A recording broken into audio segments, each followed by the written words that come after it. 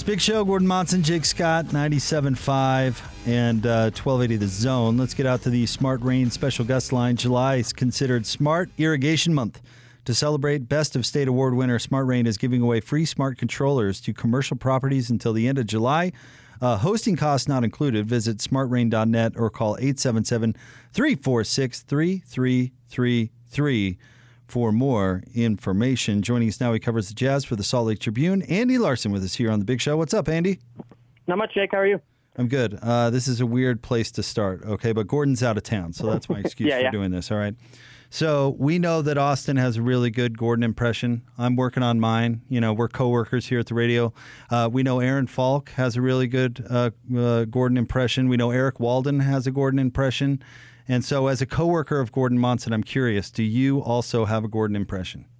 You know, I don't, not as good as those guys, certainly. I mean, I would definitely have the worst one there. And that's because, you know, I joined the Trib only 3 years ago, and Gordon I know mostly from the radio and listening to your guys' show rather than like actually seeing him in the office because, you know, he's never there. No, he is never there. That's true. All right. Well, that's your homework assignment. That's your homework assignment, Andy. You work on that Gordon impression. We'll break it in. I will work on that. And, you know, especially when he's out of the office, then I can jump in more often, right? That's right. Hey, what time did you get to work this morning on the Favors story? What a crazy sleepless night for those covering the Jazz. Yeah, I mean, so I left the Zions Bank Basketball Center at about 3 last night, having written the Jared Butler draft story, and then I wanted to do a kind of a breakdown as well. So I, you know, had to clip video and all of that. So was there for quite some time, and then, you know, ended up going to sleep, I don't know, 4:30 or whatever, because, you know, there's still actually adrenaline even at that time. Oh, yeah. And then so I set my alarm to wake up at 8 and figured, you know, hey, you know, if Woj breaks the news of the Favors trade at 7, so be it. If we get an article up at 8, it'll be all right. And luckily, you know, Eric and Aaron had my back a little bit on that. But, like, yeah, that was – there has not been a ton of sleep for this interview, which, you know, may or may not make it good. Oh, buddy, you're always good. We always appreciate you jumping on, and I know you're busy, so we appreciate it even more. And let's start with the Favors thing. We'll get into the draft with you as well, but I know you've done a nice breakdown. You're kind of a math dude, but let's talk about the salary ramifications of this move. How much exactly are the Jazz saving by moving off Derek Favors' contract? Yeah, so here's the deal. The Jazz are going to be in the luxury tax no matter what next season. You know, it's regardless of whether or not they bring back Mike Conley, regardless of, you know, whether or not they use this mid-level, they just, because they're paying Donovan Mitchell and Rudy Gobert these new extensions that they signed last year, the Jazz have a lot of salary commitments between them and Bojan Bogdanovic and Joe Ingles and Royce O'Neal and Jordan Clarkson and, you know, before today, Derek Favors. So the idea is before the Jazz did this trade, they would have been, if you bring back Mike Conley and use the mid-level exception, they would have been about $30 to $35 million over the luxury tax line, which means that Ryan Smith would have been writing a check for about $90 million to the NBA next year just in luxury tax payments alone. So that's not what he pays to those players. That's just what he pays to the NBA in luxury tax payments. If you subtract that, if you reduce that by about $10 million, which is Derek Favors' salary, that ends up saving you actually about $40 million off of that luxury tax bill. Now, look, I get it. You know, as a Jazz fan, you know, my number one concern is not going to be Ryan Smith's bank account. I feel pretty confident in Ryan Smith's bank account, and so I understand why fans are upset about losing a player that they love and care about, and, you know, has been the kind of longest tenured Jazz man for a long time, even though he spent a year away from the team. But that being said, you know, you do kind of understand from like just a practical point of view that Ryan Smith and Justin Zanuck look at this team and say, hey, look, Derek Favors is not worth $40 million. And, you know, we can use that money to invest in the club in better ways, or, you know, maybe in the future and, you know, kind of just in general, be a little bit smart about how they use money. Now, that being said, you know, it cost them a first-round pick in 2024 in order to do that, and that's a bummer. You know, that is real draft capital lost, but, you know, that's kind of the price of doing business. You know, we've seen the Jazz do these kind of moves before. We've seen all sorts of NBA teams do these kind of moves. Even teams like the Lakers and Warriors have done salary dumps in recent years. So, you know, it is kind of part of the deal when you're working with kind of the soft cap system that the NBA has. And, I don't think anyone around the NBA was surprised by this move at all. I've been trying to figure out the best way to sum it up, Andy. Like, willingness to pay luxury tax does not mean you should be foolish. I mean, I think it's a good thing that Ryan Smith is willing to do it, because a lot of times that's what it takes in the NBA is to pay the luxury tax. But it doesn't mean you should just flush money down the toilet. Right. And look, I get Ryan being, if they keep everyone next year and bring Derek Favors back and don't do this trade today, the Jazz's payroll next year is about $250 million. I mean, it's huge, right? And keep in mind that the salary cap is like $110 million. So you're basically more than doubling the salary cap once you take into account the luxury tax payments.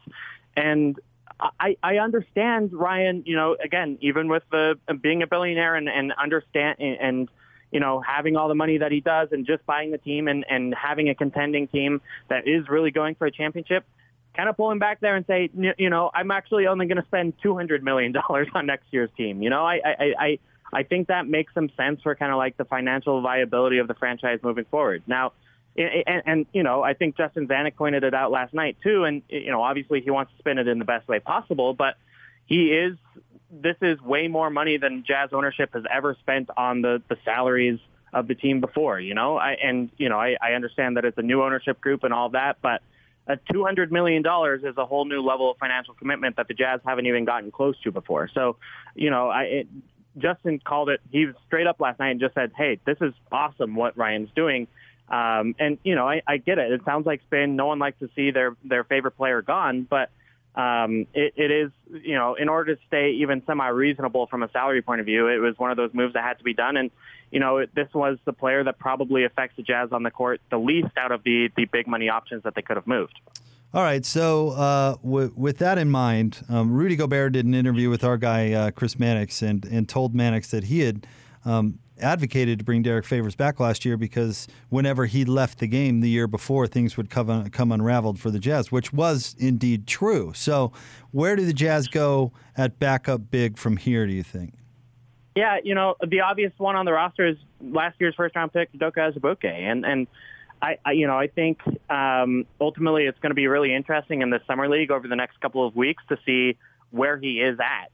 He's recovering from this big injury, this bad, sprained ankle that cost him several months. I don't think he was that impressive in his regular season or G League games when he did play. I guess it was only one G League game that he played in.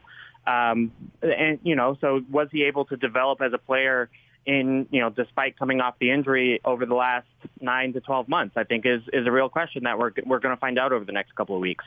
To me, I think you look at what is a really deep free agent backup center market. I mean, I posted this list on my Twitter account earlier today, but just some of the names that are available for backup center, I think could do a decent job, could kind of make you feel that same kind of level of you're not going to have a huge drop-off when Rudy Gobert is out of the game. So, guys like Boban Marjanovic or Robin Lopez or, Zach Collins is a free agent this year. Or, I mean, there are just a ton of these different names. Kelly Olynyk's a free agent. I mean, you can go kind of in a bunch of different ways. I don't think Enes Kanter is a free agent. I don't think that's going to happen. But Tony Bradley is a free agent. I don't think that's going to happen. But there really are, Alex Len is a free agent. Maybe that's a guy who could fill some minutes. I think you look at just kind of, there are really 15 to 20 odd backup centers on the free agent market this year. And you think, okay, some of these guys are going to be available at the Jazz's salary slot, which is really probably the minimum or slightly more. And so, I think it kind of behooves the Jazz at this point to be patient, get a good backup center, and then kind of allow him and Stokes to compete for those backup center minutes. And then, if it turns out to be like it was 2 years ago and your bench is a disaster and you need to go out and get someone, then you've got the trade deadline in order to do that. But ideally, you come into the training camp with multiple different options and you kind of let them find out what's the best fit for Quinn Snyder's system and who ends up, again, kind of hurting the team least when Rudy Gobert is out of the game. Well, I think Boban is obviously the answer. I think we can just close Everyone loves there. Boban, and I would love Boban on the Jazz. Defensively, he is not Rudy Gobert or Derek Favors, so that's there may be that. Yeah, there may be that. if Boban is the answer, I think Jazz fans and me personally would be thrilled. All right, Andy, how did you think the Jazz did last night? I loved it. And, I me, Jake, I haven't been afraid to be critical of Jazz drafts in the past. I thought last year was disappointing. I wasn't a big fan of the Grayson Allen pick, but I think getting Jared Butler at number 40 is just a huge win, and let alone getting a couple of second-round picks and dropping down to get that slot as well. I think to me, Butler is one of those guys that I circled as probably someone who was going to be taken well before the Jazz drafted him, in the 15 to 20 range, and that's kind of what smart people think about what Jared Butler can bring. I mean, first of all, just a terrific shooter, one of the best shooters I think in this draft class, maybe in the top three. I think he shot 51% from catch and shoot threes. He shot 48% from 25 feet or further. This guy has real NBA range, can shoot on the move. Is going to be able to shoot in the NBA. There's kind of really no question about it. And so right there you have the basis for a good bench player kind of right away. And then it's about, okay, can his athleticism, can his point guard skills, which he showed obviously at Baylor and being the tournament's most outstanding player, can those translate to the NBA as well? Or, is it going to take a little bit of time for him to adjust to the speed of the game and the athleticism and so on and so forth. But, I think he's a pick who has a range between something like just a bench shooter, which I think is, kind of a Marco Bellinelli, Emmanuel Quickley kind of type. Even kind of what Trey Burke is right now is kind of the low scenario. Or, he really does have the chance to be kind of this kind of Malcolm Brogdon, Kyle Lowry light type where he's shooting the ball really well. It turns out that he advances his point guard talents. He competes on the defensive end in a way that someone like a Trey Burke never did. He's got poise. I mean, he really is, I think, a really good addition to this lineup. And then, you add in kind of the character factors where everyone raves about his character. He's a Sunday school teacher. He, led a march last year for racial injustice. He's one of those high character guys that I think really adds to this locker room. So, and, figures to have a good work ethic and getting better like he did every year of his college career. So I'm really, really encouraged by this pick. I think it's the Jazz got, number 20, number 15 type of value at number 40. And, that doesn't mean that it's necessarily going to work out, but that range of outcomes where I'm almost certain he's going to be an NBA player on the bottom end and he could be like a fourth or fifth starter type at the top end is really, really promising for that slot. Andy Larsen is with us. What do you make of the health concerns that were reported about last night, and is that the reason he slid? Yeah, it is. And, I think that it is fair to concern about, and clearly several teams did. I mean, look, he has a heart issue that was diagnosed when he was actually going to go to Alabama before he ended up choosing Baylor. And, I think it's something that apparently cropped up as well in the workout process. And so, I think that's why the NBA forwarded him to the Fitness to Play panel, which is this new thing that the NBA established after Chris Bosh's heart issues back in 2017.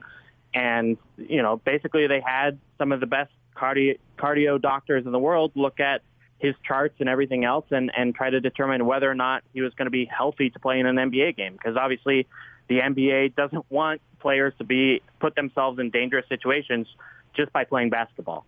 And that Fitness to Play panel, those doctors who looked at his specifics said he was good to play, that he got a clean bill of health. And so, I think I understand if I were a team drafting why that would scare me off a little bit. And yet, I think it's kind of encouraging from a Jazz point of view because it is kind of a all or nothing kind of thing, right? It's kind of Jared Butler is going to be able to play in the NBA or he's not. And the most recent doctors who looked at it said that he is going to be able to play. So it's not like it's not like a thing that's going to be a bother to him when he plays. It's not a Achilles, it's not an ACL, it's not something like that.